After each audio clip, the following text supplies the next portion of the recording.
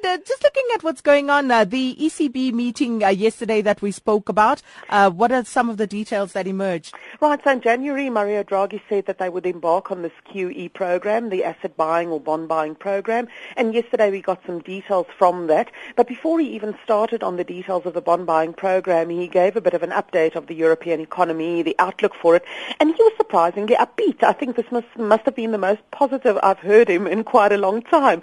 He says the outlook for growth in Europe has already improved thanks to the lower oil prices and the weaker euro, and this is even ahead of the program, bond buying program that starts on Monday.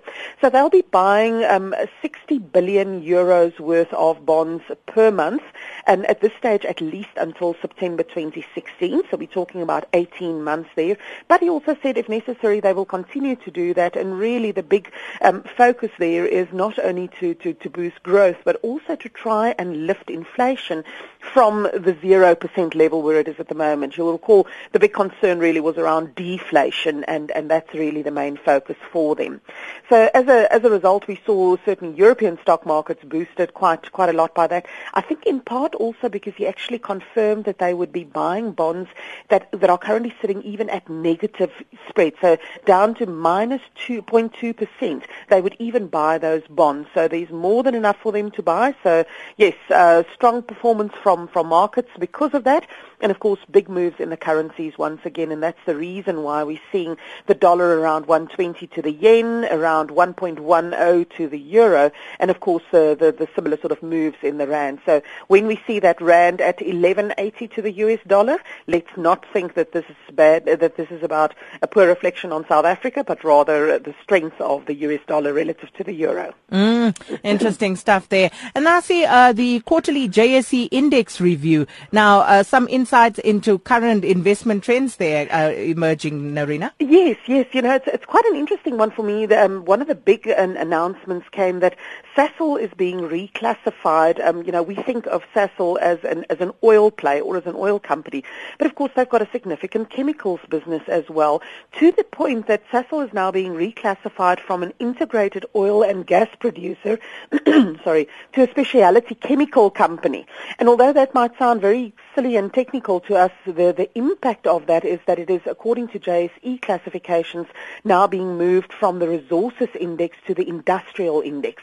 So that's quite a big move. It's going to be dropped from the Resi 10 index and all the ETFs and index tracker products that follow it, and it's going to be included in the Indy 25. So we'll have to start thinking about Sasol quite differently and look at it through a different set of glasses, I guess. Indeed. But beyond that also, you know, we know that construction has been on the back foot. We saw the construction stocks fall more than 17% since the beginning of this year.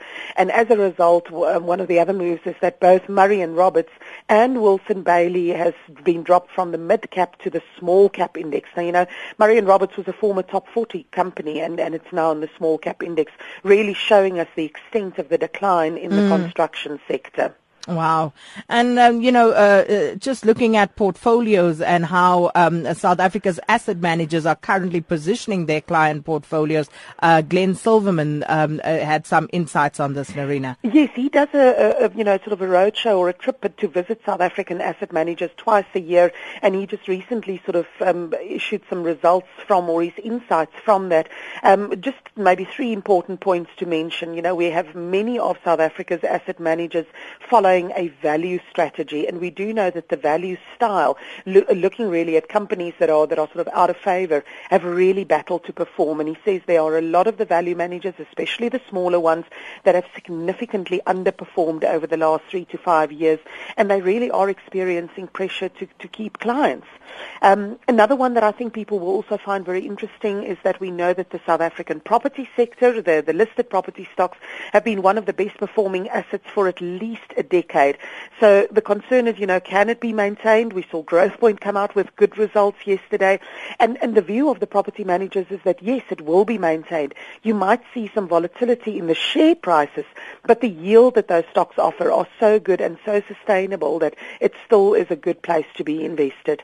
And then finally, just interesting to see that the ownership of foreign investors on the JSE is now around 44%, which is quite a significant holding And I think the important thing is that many of your South African investors are long-term, almost as passive holders of assets, whereas the foreigners are the one that are buying on the margin.